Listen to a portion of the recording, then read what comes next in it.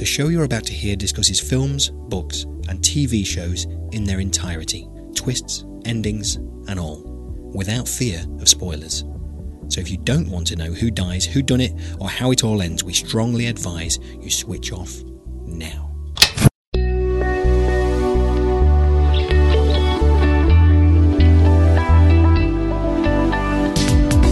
Hello, I'm Paul Tyler, and welcome to Spoiler, the show which reviews movies, books, and TV shows in their entirety.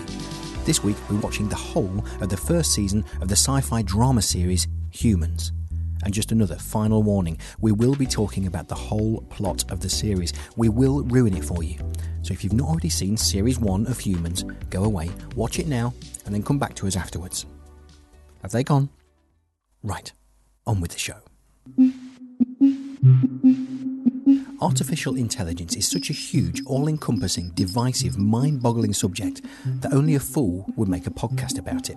So I'm very thankful that we only have to review a TV series that not only requires us to get our heads around the huge, all-encompassing, divisive, mind-boggling subject of AI, but also to work out if the writing, acting and direction is any good.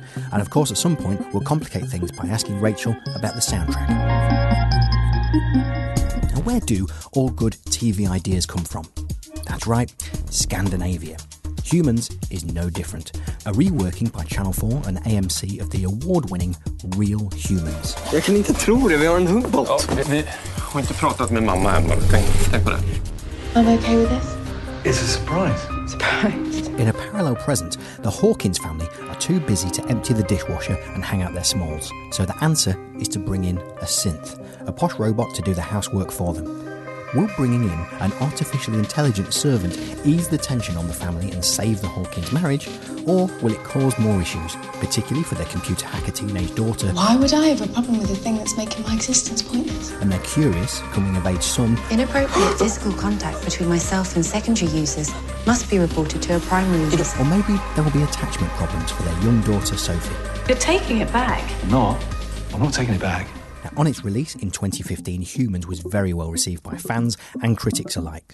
Sam Wollaston, writing for The Guardian, described it as a clever, high-energy thriller.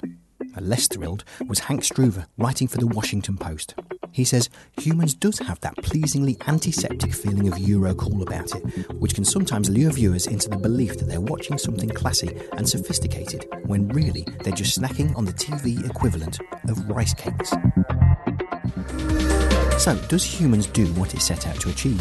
Is it an intelligent yet entertaining TV series with a multi-layered storyline, or does it leave you wondering if both the Hawkins parents had red hair, at least one of the children cast in the show should have been a redhead? I'm afraid I don't understand the question.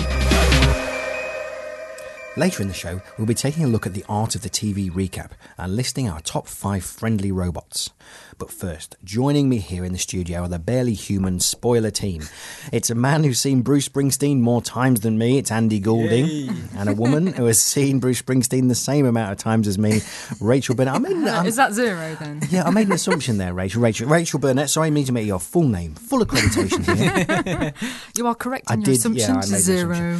It's funny, the only gig I've seen this year, the only gig, Andy, I'm not even sure you want you to look at me while I say this. The only gig I've seen is 5 Seconds of Summer in one of those big arenas where they sell a lot of product, and I enjoyed it more than I should have done. Anyway. That's good for you. So, Springsteen was good though, right? Yeah. And Super Furry Animals, saw them earlier this year. Shut up. Right. Okay. Now, taking on a TV series is, we'll review it. It's quite something, and I suppose if you don't like the first episode, man, this is going to be heavy. So let's go to Andy. Andy, was this a pleasure or a chore?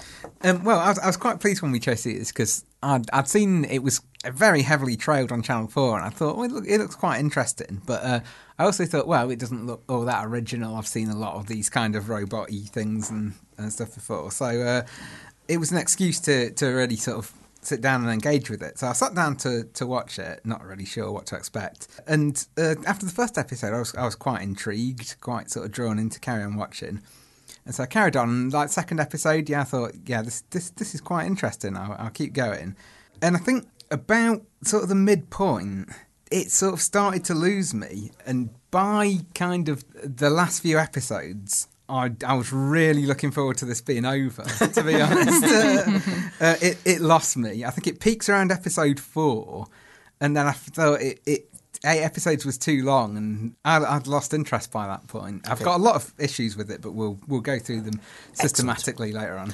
So let's just get a finger on exactly how you for this series. I want to know exactly how you watched it. Did you watch it in a row? Did you watch it in a day? Did you watch it sort of over a period of time? Because that's going to tell us everything we need to know. We can lock the doors and go home. I watched it one or 2 episodes per night over about the course of a week. Rachel, did you fly through it or wade through it like treacle? I'm sorry, Paul, I don't understand the question. Oh, yes. I don't understand the question. Another episode of Rachel's acting. You were wasted in wig making. I know, right? I really didn't hear what you said. Did you like it?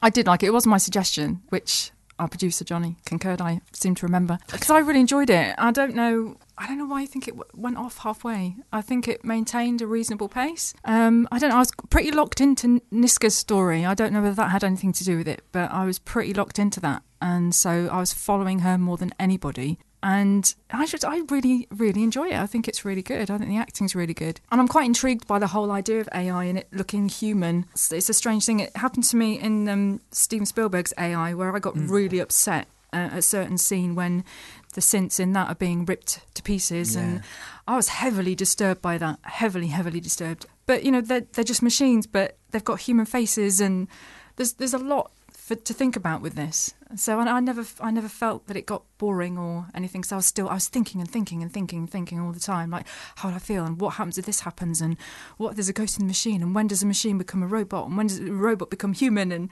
so I was constantly probably overthinking, quite frankly.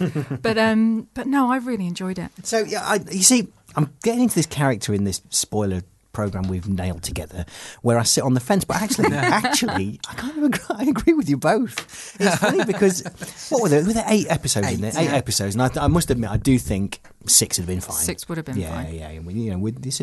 Although there was 10 of the original one, wasn't there? Yeah. Was there? Yeah.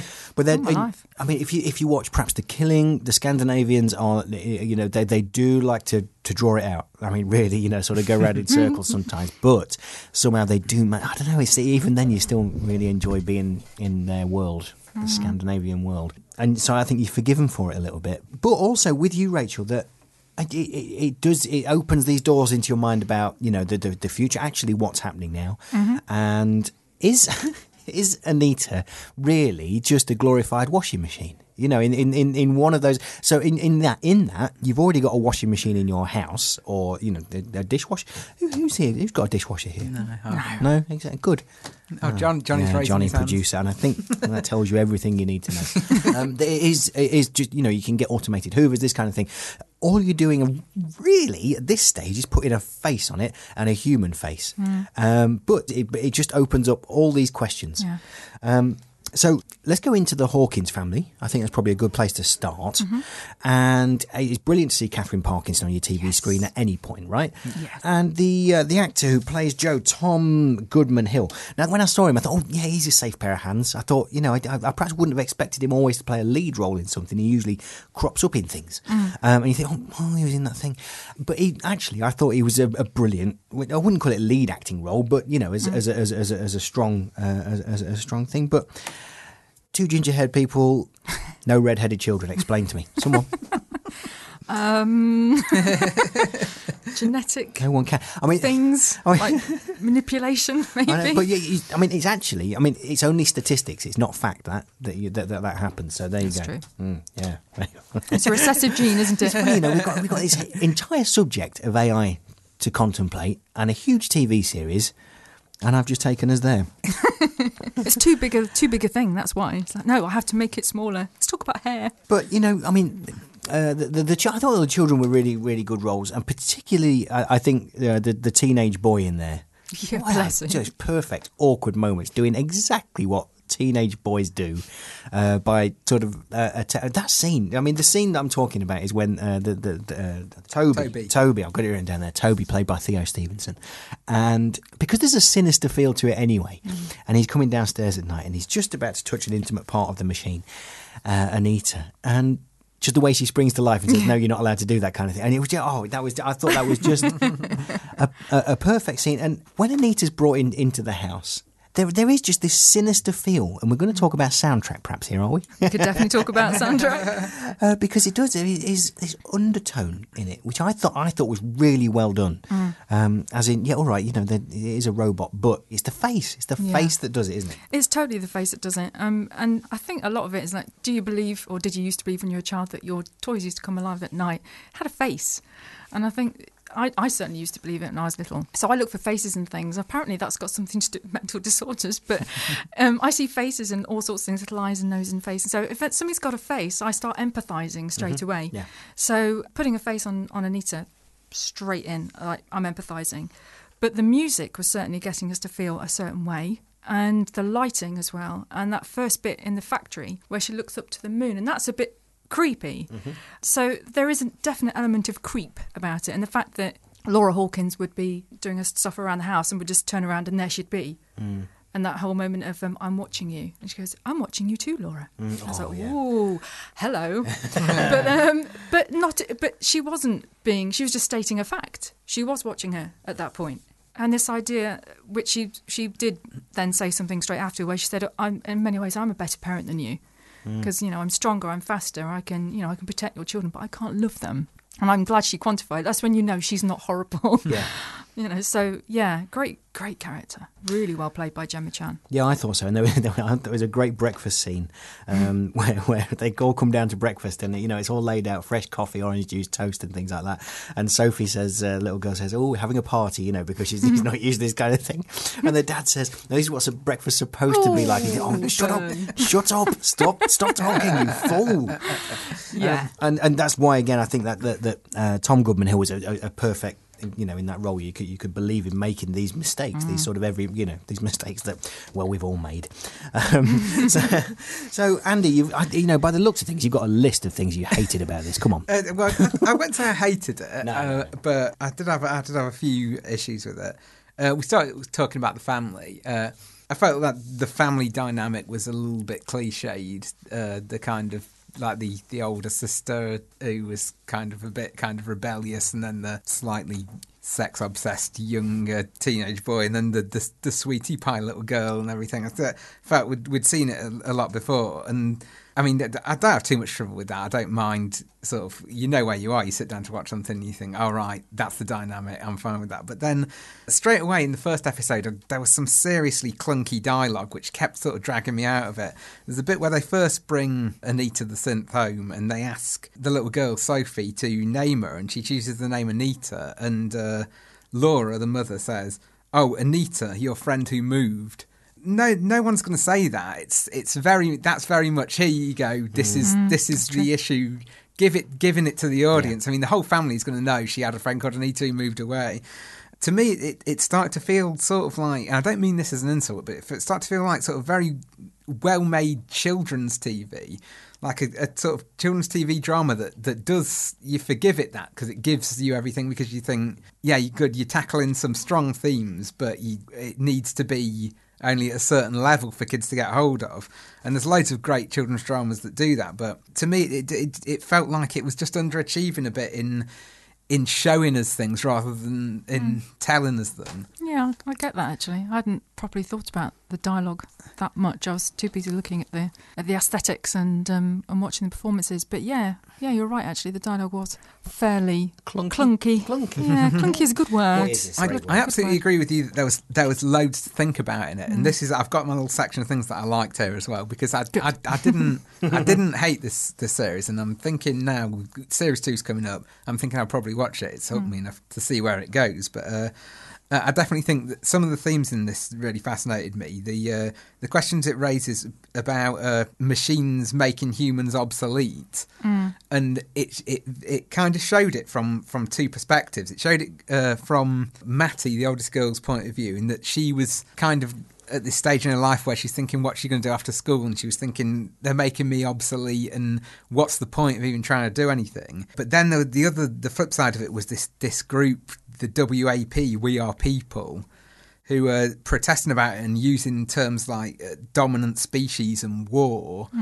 And it very much felt like kind of the right wing and left wing views. I mean, when you talk about people being replaced by machines, you often think about sort of left wing protests against that. But then the WAP were talking about dominant species and war, and that felt immediately makes you think of like immigration and things like that, and these right wing protests against that. So those themes, I think, were quite well evoked. I wanted a little bit more of that and a little less of maybe the family drama that kind of took away from that. I think that'll come through in the second season. I think this season was meant to introduce a very small story. Yeah. And so they focused on two families. They focused on the human family and the synth family, and how those two could integrate. And a little bit outside of that, not very much at all. We didn't really see much of the outside world, really.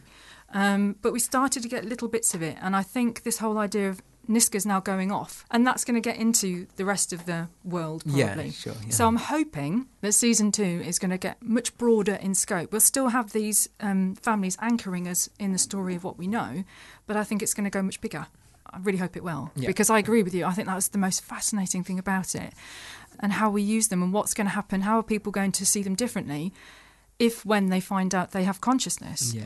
Are they going to stop thinking of them as machines, or are they going to look at them with fear or with enchantment, or are people going to be standing up for them or trying to hurt them? It's a whole bucket of worms, isn't it? And we'll open that bucket a little bit later on, and we'll talk. I think we focused a little bit on the Hawkins family. We'll move, I think, in now to the synth family just a little bit later on in the show. Now, later, Andy is taking a look at the underappreciated art of the TV recap, and Rachel will be listing her top 5 friendly synths. That's all after this short break.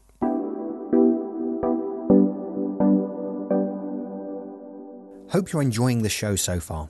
If you'd like to help us make more, you can do so by visiting our webpage, spoilerpodcast.co.uk, clicking on the donate button and giving whatever you think we're worth. Alternatively, if you're planning to buy anything from Amazon, if you do that via the links on our website, we'll get a few pennies each time. That's spoilerpodcast.co.uk. Or you can help us out for free and get yourself an audiobook of your choice into the bargain by signing up for a free 30-day trial with Audible via the link on our website. Audible have the world's largest selection of audiobooks, including Robot Overlords by Mark Stay. You can cancel your membership at any time within the 30 days and you won't pay a penny, but you still get to keep your free audiobook. Just go to spoilerpodcast.co.uk and click on the Audible trial ad on the left-hand side. We get a few quid each time someone signs up via our link, which will help... I've not even read the next line, I can already see it. Right, come on, no. We get a few quid each time someone signs up via our link, which will help producer Johnny add some specialist functions to his homemade Gemma Chan robot. Now, back to the show. So where do we start? My clothes must be removed. Yeah, I was afraid you were going to say that. So welcome back to Spoiler, where we're talking about the entirety of the first season, if you like, of Humans. Now, Humans portrays some of the suspicion and unease mankind has about robots. The idea of artificial life forms rising up against their creators is an enduring fear, but not all synths are out to destroy the human race. Rachel has been taking a look at the friendly face of movie mechanoids.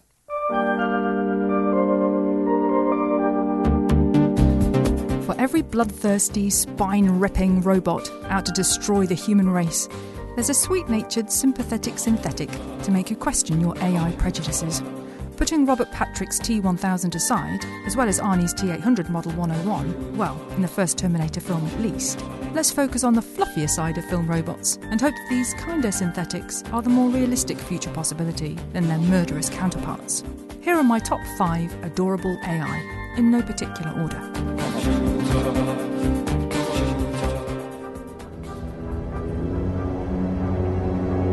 Number 1. Bishop, played by Lance Henriksen in James Cameron's Aliens. After her tragic encounter with the deceitful synthetic Ash in Alien, Sigourney Weaver's Ripley was, understandably, less than enamoured with the artificial human Bishop. Just stay away from me, Bishop. You got that straight? The audience was similarly cautious and remained on guard throughout the film, ready for the moment of treachery. Trust me. However, lovely Bishop proved himself to be anything but glitchy and ended up saving the lives of Ripley and little Newt, even being torn ruthlessly in half by the Queen Alien in the process.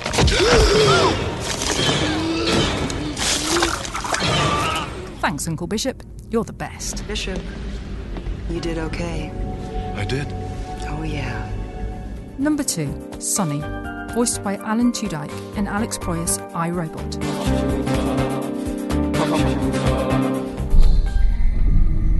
My name is Sonny. When a scientist is seemingly pushed to his death by a robot, Will Smith's prejudiced police officer Spooner appears to be on the right tracks, accusing the robot Sonny of the crime. Murder's a new trick for a robot.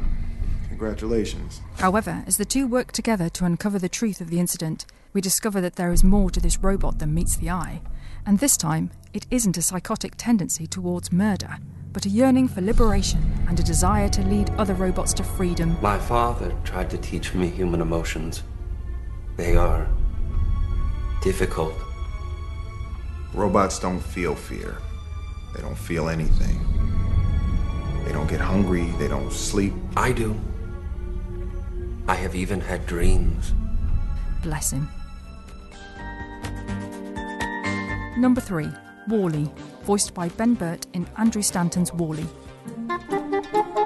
What can you say about WALL-E? It's clear from the beginning that this is an amiable little chap. WALL-E.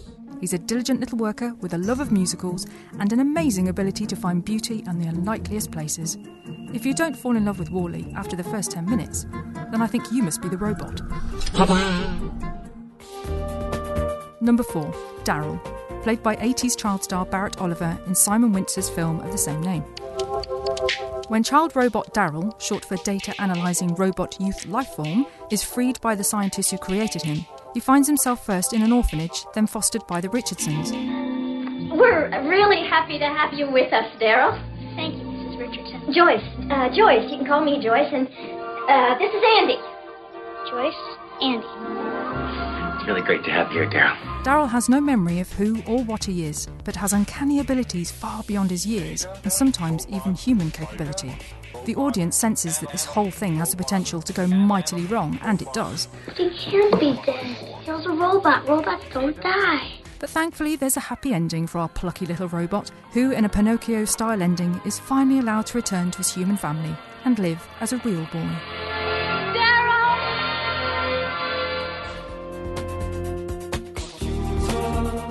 Finally, at number 5 is Number 5, voiced by Tim Blaine in John Badham's Short Circuit.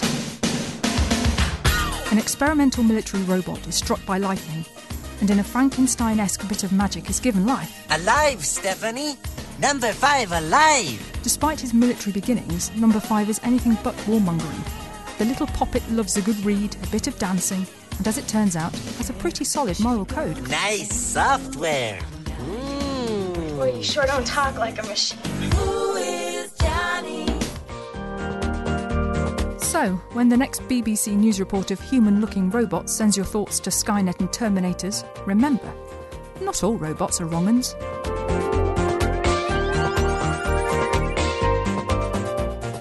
Well, thanks for that, Rachel, and all that, and no mention of Metal Mickey. What on earth is wrong with you? So, picking up from where we left earlier and talking about family, so we've talked about the Hawkins family, but when you're watching, you're watching a series, and it can be any kind of series. Let's say Game of Thrones, for example, you're watching something like that, and it cuts to some characters or a scene you don't really quite like, and they do this, move back and forth.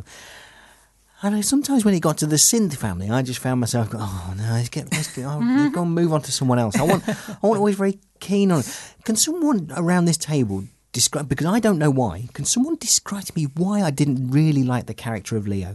I don't think you're meant to. I think he's meant to be really quite unlikable, because he's living with every single memory he's ever had with complete clarity. He's completely unable to get rid of any memories, which makes him really bitter and really sharp. and a bit of an arse. Let's just stop there for a second. I haven't really thought about that. If you had every single memory and you could pick it out, Chris, oh, no, you just... horrible. You'd be curled up in a ball, wouldn't you? You really would. That really stuck in my mind. See, this is what I'm talking about overthinking watching this programme. When he said that, I spent a good evening thinking about that. And because I think we survive on the fact that we can forget things, or at least lessen the impact of them. If you couldn't, if the horrible things have happened to you in your life, if you could remember them with crystal clarity and they'd never lessen, you would go stark raving mad. So I can forgive him his annoyances, to be quite honest, but I can see why he is annoying. See, that was a genuine question. I had no idea why I didn't really like it. That's why. And now I know. Thanks. That's all right. Thanks for that. But Rachel, you mentioned earlier on you had... I don't know, I'm reading into this, I suppose, but your sort of fascination with the character of Niska. Yeah, I do have a huge fascination with her. I think she's the most complex, most interesting character because she's a bad girl. But she has reasons to be bad, but she's also very sympathetic. And there's so much about her that was just fascinating. Another evening spent thinking about like how the hell you would cope being in a brothel, being treated the way she was treated, and feeling. This is the thing, she was able to switch off the pain. He told her to switch off the pain, but she would rather feel everything and feel human than turn off the pain and be like a synthetic. Mm-hmm.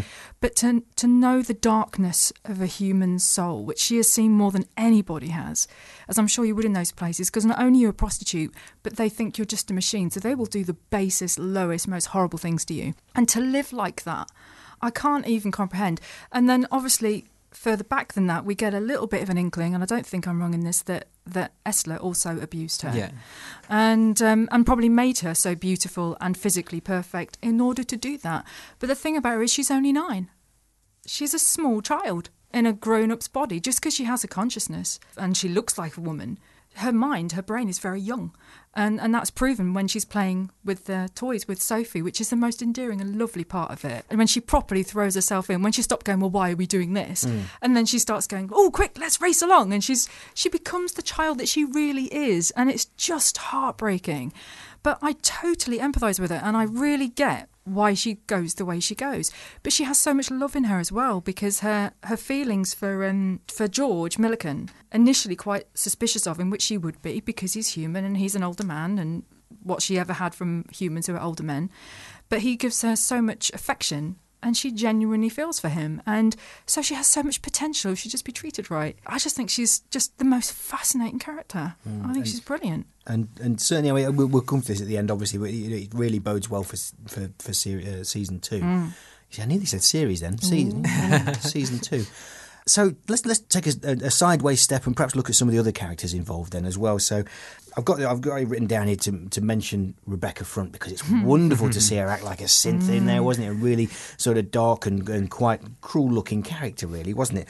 Who was looking after George, who was involved in early synth development, as we find out, and really very fond of his older model Odie, who is obviously who just keeps malfunctioning and is pretty incapable. And then there's the policeman Pete as well. Now let's bring this in. A few months before this, I think I'd watched Utopia.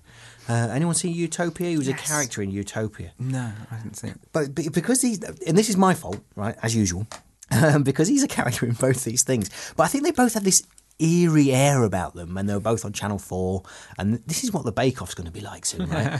That it's all going. It felt like, when I was thinking back to the plots of them, I sometimes got them confused just because they had this character. But he does actually play a very different character in this. And he's a very capable actor and he's very good at it. It's my fault. I was kind of the same thing, because I'd just recently seen Kill List by Ben Wheatley, where he plays the lead in as well. Mm-hmm. And I felt he was the same character as in that as well. Right. In which case, it's not my fault. This is a revelation. Well, I'm getting answers today.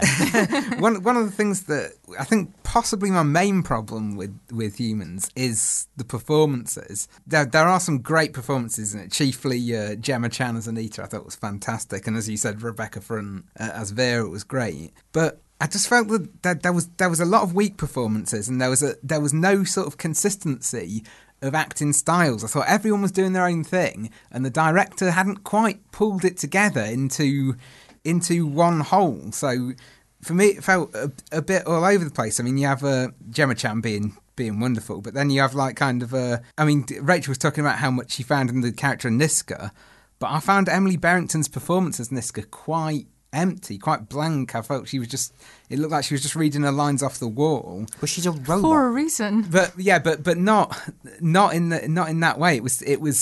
It was just completely blank. It wasn't. Yeah, she has no idea how to communicate. Yeah, but to me, it just looked like she had no idea how to act.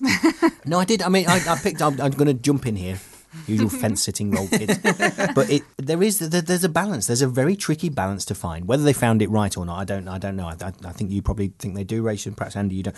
And I thought about it that they're acting as synthetics, and they did this synthetic school thing before, so they went through the whole thing about how to be sort of non-human but appear with a human face because you can't do anything else because you are human.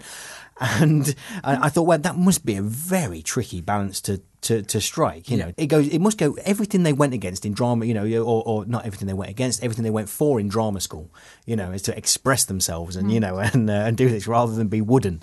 Whereas really, it's kind of a wooden performance that's required. But I understand what you're saying as well, Andy. I don't know.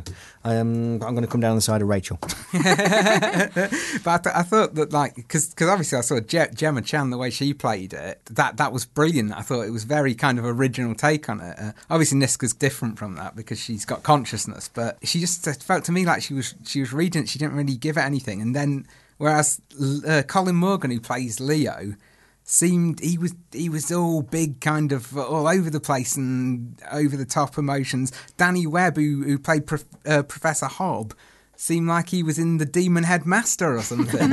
he was I felt everyone was doing their own, like we said, Neil Maskell, who was D.S. Drummond, he seemed to have flown in from somewhere else as well. I thought the whole thing with the Drummonds seemed quite underwritten. I thought Jill Halfpenny's character in particular was very underwritten. She didn't really get any kind of character to play with. She was just used to kind of underline an issue about sex with synths, and she didn't get anything to play with at all. I thought that was a very poorly written part. But I just felt that there's some good performances, but they're just all over the place. It's encapsulated for me in William Hurt, who I've never really been a fan of as an actor. He was a big actor in the 80s. He got Oscar nominated loads of times. I think he won one for Kiss the Spider-Woman.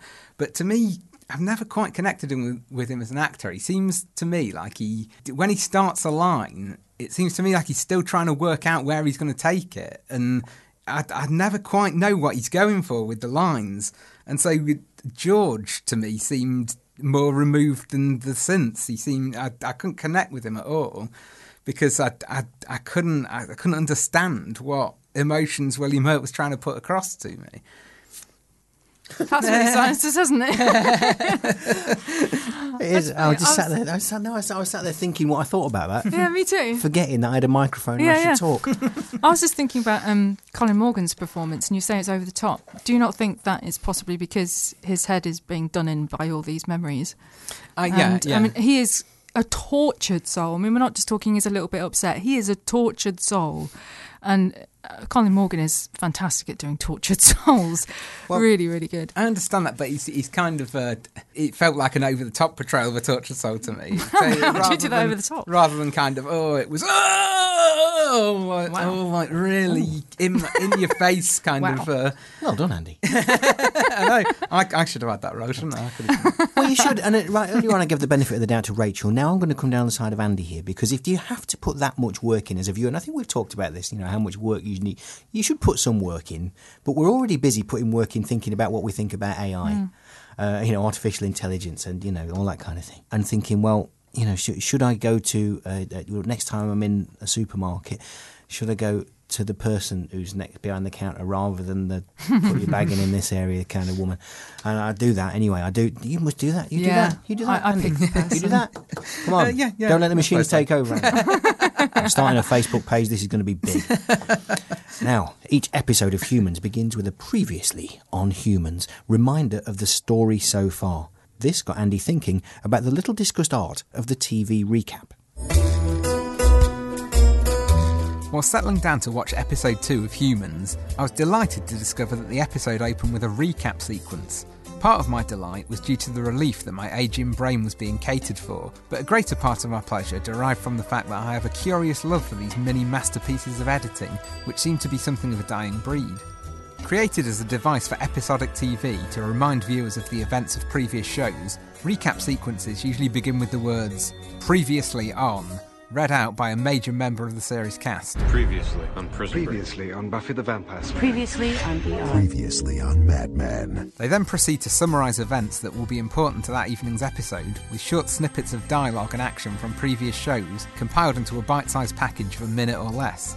The result is designed to remind regular viewers of what they have already seen, while bringing those who may have missed an episode up to date with the plot. Well, he cleaned up the country, the old Wild West country. One of the earliest TV shows to make use of the recap sequence was The Life and Legend of Wyatt Earp. Oh, Wyatt Earp, Wyatt Earp, brave, courageous, and bold. Running from 1955 to 1961, this Western adventure series had an ongoing storyline from week to week, at a time when such an approach was unusual, and so recap sequences helped audiences who were unused to having to use their memories when staring at the tube. As was the case with much programming of this era, plots were relatively simple, and so these early examples of recaps were primitive forerunners, consisting only of a couple of voiceover sentences over generic images of the Old West. Wyatt Earp, against his will, is Marshal of Ellsworth, Kansas. The year is 1874, and Ellsworth was one of the wild cow towns of the western frontier. Bill Thompson had killed Earp's close friend, Sheriff Whitney. But despite the effectiveness of this tool, TV executives soon realised the drawbacks of episodes that needed to be screened in a specific order, when standalone stories that returned to the same starting point each week allowed for easy scheduling and maximum repeat value. Long may his story be.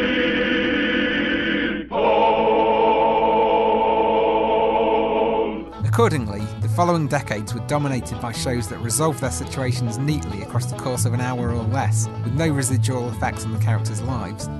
Shows like the Beverly Hillbillies went a step further, incorporating the concept of the show into the lyrics of the opening theme song, so that newcomers to the programme could join the series at any point. And listen to my story about a man named Jed, a poor mountaineer, barely kept his family fed. And then one day he was shooting at some food, and up through the ground come a bubbling crude. Oil, that is, black gold, Texas tea. While this simple approach to storytelling may have been convenient, it was hardly conducive to the creation of strong plots or characters of any depth. It was the growing popularity of primetime soaps like Dynasty and Dallas that reinstated the viewer's need to keep up with the story arc and consequently saw the recap sequence revive. The family left her a trust fund with more money than the Barlows ever had. Harry, are you saying that he killed his wife for her money? Donna. Edgar!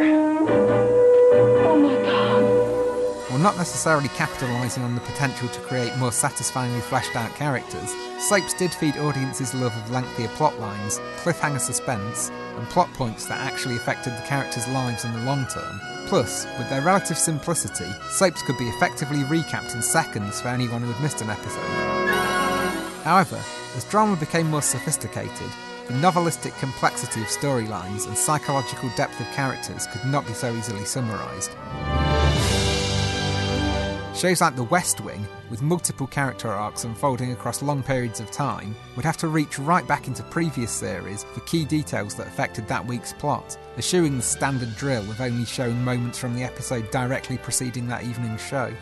But as recap sequences have become more complex, they have also become more fascinating.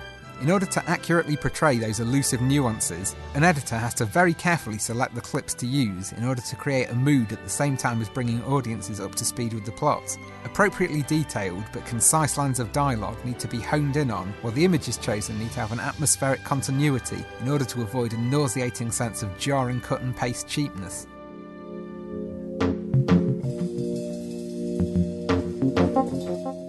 Like great movie trailers, the best recap sequences give us the details we need without us even registering it because we are so absorbed by the images on screen. In her essay, Previously On, in praise of the television recap sequence, Laura Bliss compares the very best recaps to haiku, a comparison that perfectly highlights what a delicate process creating these little works of art really is. Mama always said I'd be the chosen one. So, In what is widely acknowledged as a golden age for TV drama, why are recap sequences becoming less frequent despite the greater sophistication of series television? One reason is the rise in popularity of binge watching, the practice of viewing an entire series from beginning to end in 1 or 2 sittings. With so many new series available at the click of a button through online media services, viewers are more frequently watching large numbers of episodes back to back, and recaps in this case are redundant at best, and at worst mildly annoying. Also, the concept of missing an episode of something has all but died out in an age when people rarely tune in to watch at the designated time listed in their TV guide. With the ability to record shows or watch them at our leisure on online catch-up services, very few people need a recap sequence as insurance against a disrupted viewing schedule. For viewers like myself, who, contrary to any radio shows to which I may contribute, don't like spoilers, there is also an inbuilt problem with recap sequences in that they effectively tell you what plot strands from previous episodes are going to become important in the forthcoming instalment. Unexpected callbacks are therefore deprived of their ability to surprise, while sharp-minded viewers may also be able to work out where stories are going by what has been included in the recap. But while it may come with its own set of problems, the recap sequence is infinitely preferable to its two evil siblings, the Next Time On sequence and the pre-cap sequence. Next Time On sequences appear at the end of an episode and are essentially trailers for the next instalment. Unfortunately, like the worst kind of film trailer, they usually give away far too much of the plot in an attempt to entice potential viewers by showing the most dramatic moments.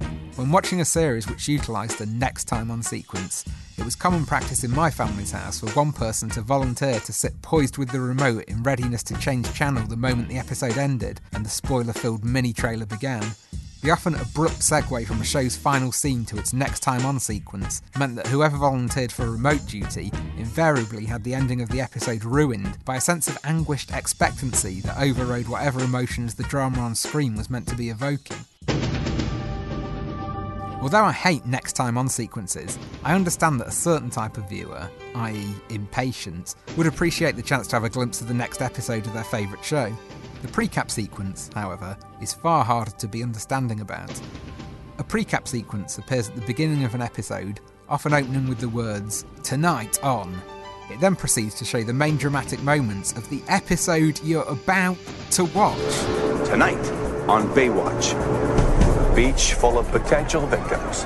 I see a beach full of potential assassins. Shows that have used pre-caps include Baywatch and St. Elsewhere, and these infuriating intros never fail to suck the dramatic tension out of the viewing experience.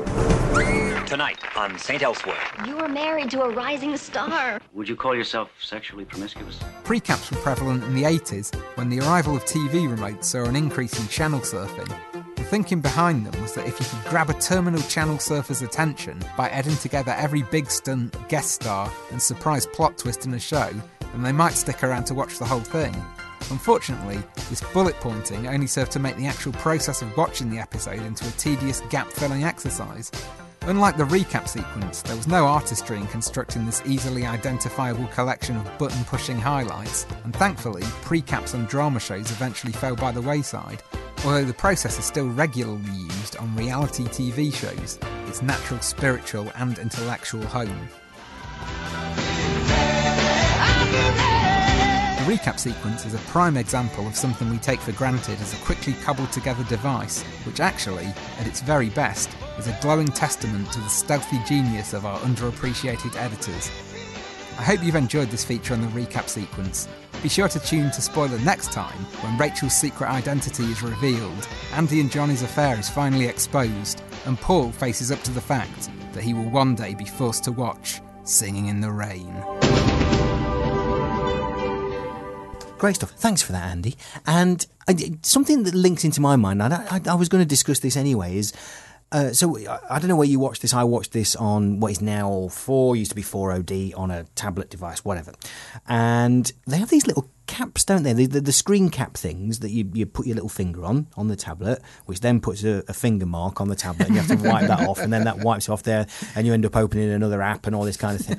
Oh, man alive. But those screen caps, sorry, this is the point I wanted to make. Those screen caps, if you're watching a series, even by the fact that you know that someone's in episode 7 of series 1, and this is not just for this could be anything really, but particularly perhaps this, the fact is, you know they're alive. You know, it's kind of, it is a spoiler. Now, this is a programme all about spoilers, but we're right up front about it. we say it. It's in the title. It's in everywhere, right? But those guys, it just annoys me. Really annoys me. No, it is frustrating. There was Merlin, which Colin Morgan was also in, and I was an avid fan of that when that first came out for the first 4 series, and then I lost plot. But you didn't know who was going to be alive or dead, or who was good or bad, and actually you could tell from the screen caps that, oh, she's clearly gone bad because look at the makeup on her. Yeah. And it's like, oh no, that's ruined it.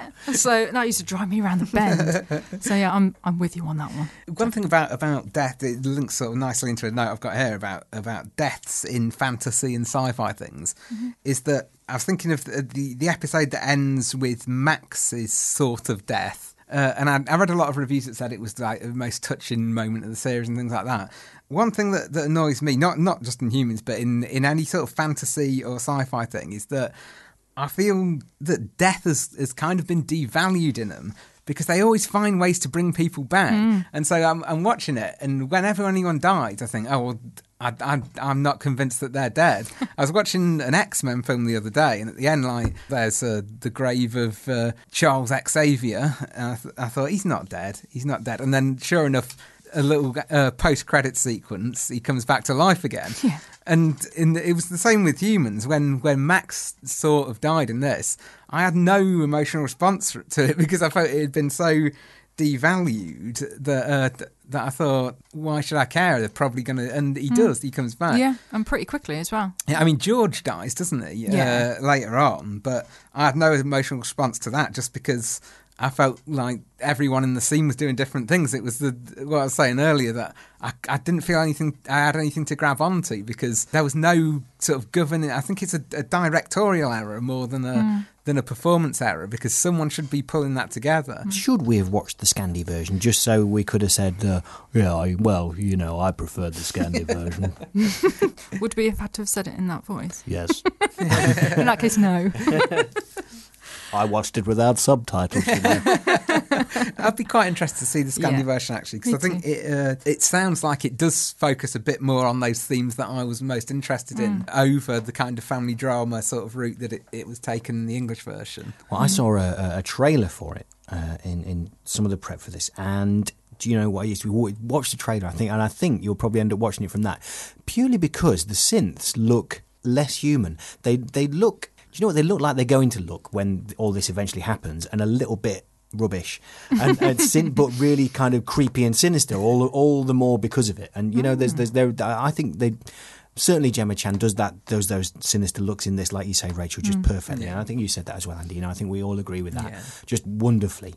However, just watch that clip, and I think by the time we all next meet up for the next recording of Spoiler, I think we'll have watched at least 2 or 3 of those episodes. But let's also bring in, and I think it's relevant at this point to bring in an emergency question from the legend, Richard Herring, from the RHLSTP podcast. Now, because as well as being a podcast spoiler, it also goes out on a Ofcom rated radio station, so Ofcom licensed radio station. So we need to be careful when we word this. But my question, using Richard Herring's RHLSTP, is it cheating to have intimate relations with a robot, as in Joe? So that was another one that was another evening spent thinking. Because, it was strange, because I thought, well, what's the difference really between that and one of those blow-up dolls? Because to him, it is his perception, doesn't matter what anyone else thinks about her, or if they think she's real or whatever. To him, she is a robot. Mm-hmm. So, ergo, blow-up doll. So, I don't know. I was a little bit torn. Yeah, what he did was pretty despicable, but was he... She said cheating, but there was no emotional connect, was there?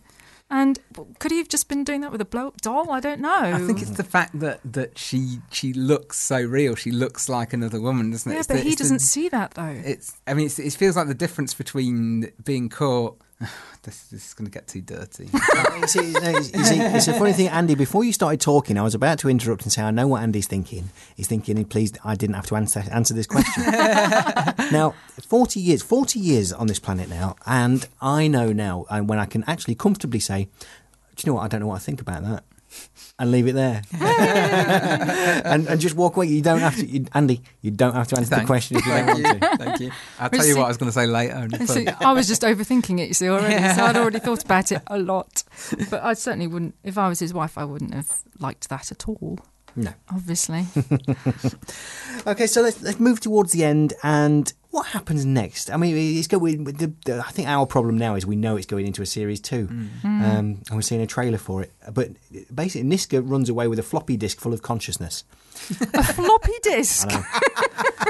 I know. Do you know most people under the age of 20? You say floppy disk and they go, what the heck's that? I think most people under the age of 35. No, don't. There's that moment, isn't there, where Fred just sort of stops still in the garden in Humans, and Joe says, has he crashed? Yes. And Toby says, crashed you so, 20th century.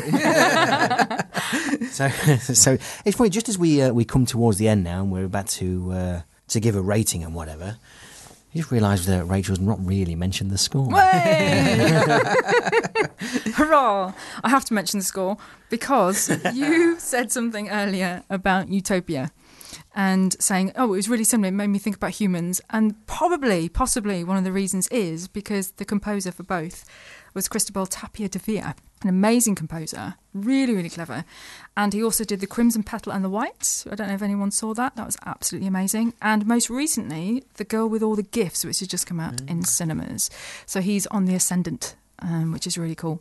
But yeah, amazing composer and a very unique sound. So I imagine with Utopia and Humans having the same composer, that could have linked the two in your head. More than likely. Yes. But I just didn't think that's why it was. Oh, I see. Music's very important. I love coming in this room with you people. I learn so much about myself. Right. And actually, let's dwell a little bit there because music is so important. You're working on a score special for Spoiler, I am indeed, aren't you? I am. Which will be coming out very, very soon. And who have you managed to interview so far? So far I've interviewed Stephen Rennicks, who was the composer for Room, and he also did the score for Frank, which is just a masterpiece.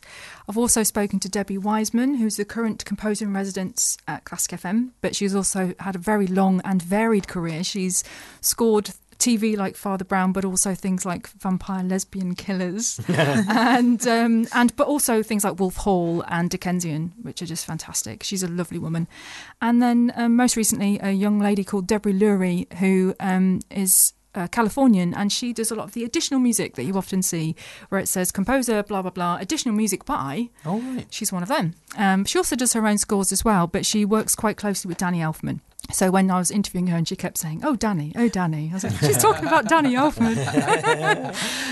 But absolutely fantastic and such amazing insights into the industry as a whole, not just the score, but into the whole way that films are made, and especially from her being in Hollywood. Really interesting. So some great insights coming up there. Excellent. Something very much to look forward to.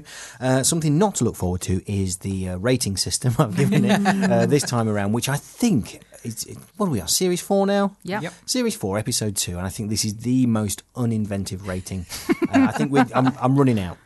Basically, I've dried up. I've written down, will you be watching Series 2? And I'm sorry. I mean, I think, you look at the features that you two bring to this programme, and you're doing the heavy lifting here. And I just, that's, will you be watching Series 2? I mean, that's all I've brought to the table. But I do want to know the answer. I will be watching Series 2. Have you seen the trailer?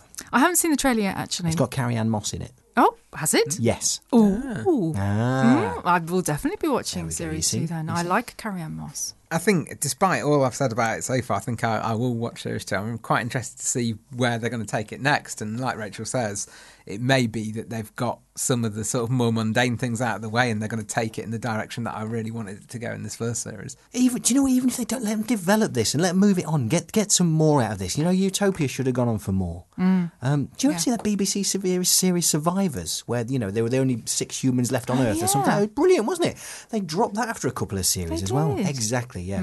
Time and investment is needed in these things, and hopefully a few series down the line, Andy will be screaming from the rooftops just how good Humans is.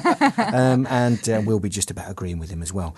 And talking of Andy, let's leave you with a fabulous poem. You can buy a machine that will keep your house clean and help in maintaining its homeliness, but the wonders of science can't make an appliance to counter the horror of loneliness. When push comes to shove, the true glory of love can't be artificially simulated. I'm willing to bet that the best you will get is briefly depressingly stimulated. If you like to get nude with machines, I'm no prude, indulge without any compunction, but ensconced in the dark if you do feel the spark, that's due to a minor malfunction. For momentary pleasure leaves nothing to treasure when robbed of the personal and tender. Once the physical act has been fully unpacked, you're basically spooning a blender.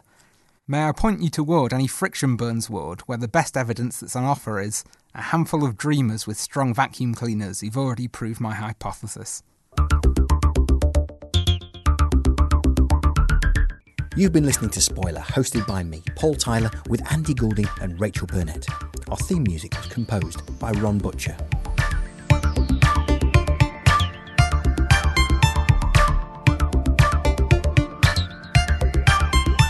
If you've enjoyed the show and would like to support us, you can go to our website, spoilerpodcast.co.uk, click on the donate button and give us whatever you think we're worth. You can also sign up for a free 30-day trial with Audible and get yourself a free audiobook by going to spoilerpodcast.co.uk and clicking on the Audible trial banner on the left-hand side. Or you can help us out simply by telling your friends about us, sharing links to our show, or writing us a nice review on iTunes. We are the robots.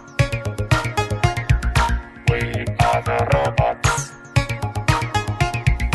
Next time on Spoiler, we're taking a look at David Lynch's neo-noir mystery, Mulholland Drive. Now I want you to think and stop being a smart aleck. Can you try that for me? If you'd like to contact us, you can email hello@spoilerpodcast.co.uk. Find us on Twitter or Facebook, or go to our website, spoilerpodcast.co.uk. Spoiler is produced by Johnny Hoare and is a Joe Schmo production. The show was recorded at the studios of Siren FM in the heart of the beautiful cathedral city of Lincoln. There's no place for us here. You are wrong.